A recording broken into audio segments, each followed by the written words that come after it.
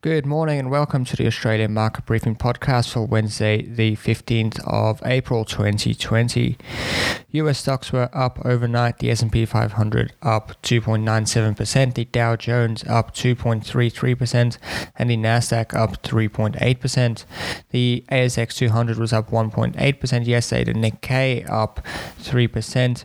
Over in Europe, the FTSE was down about 0.8%, the Stoxx 50 down up 0.86%.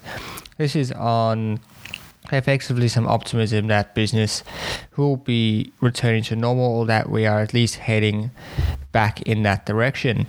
We're also seeing corporate bond spreads that are dropping fairly rapidly over in the US. This is based on the Fed's announcement last week that they will be buying lower rated corporate bonds. Fund managers such as BlackRock, who manage many billions worth of funds, have said that they will also look at buying similar assets that the Fed and other sort of developed economy central banks are buying. There are also talks that the US is looking at plans to loosen social distancing measures. It looks like that is going to be on a state-by-state basis, and those discussions are starting to happen in earnest this week.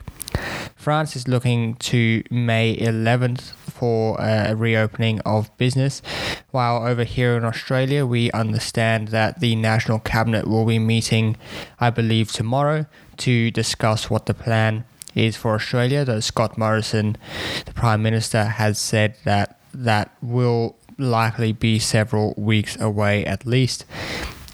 Mark McGowan, the Premier of Western Australia, has indicated that they are possibly considering the beginning of May for a loosening of the social distancing measures, though not a complete reopening. The IMF released a report overnight predicting that Australia is due for a deeper recession than most countries, although we will also see, according to the IMF forecast, a very steep recovery. They're predicting a 6.7% contraction in economic activity this year. However, in 2021, we'll see a rebound of 6.1%. This would put output at a lower level than 2019, with unemployment being forecast to be at 9%, although that is very much a V-shaped curve, and hopefully that will lead to a sustained recovery. The IMF is forecasting China to grow at 1.2% this year, and then recover by 9% next year. China's imports numbers, which came out yesterday, surprised markets, which have recovered to being only down 1% as opposed to estimates of being 9% down.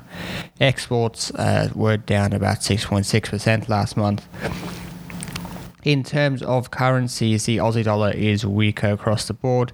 We're about 0.6% up against the Aussie dollar. The pound was also slightly higher.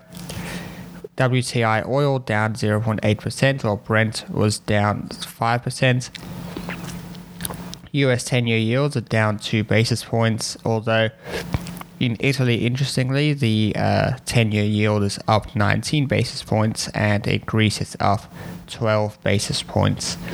That's all we have for today. Thank you for listening. I'll be back tomorrow with another episode.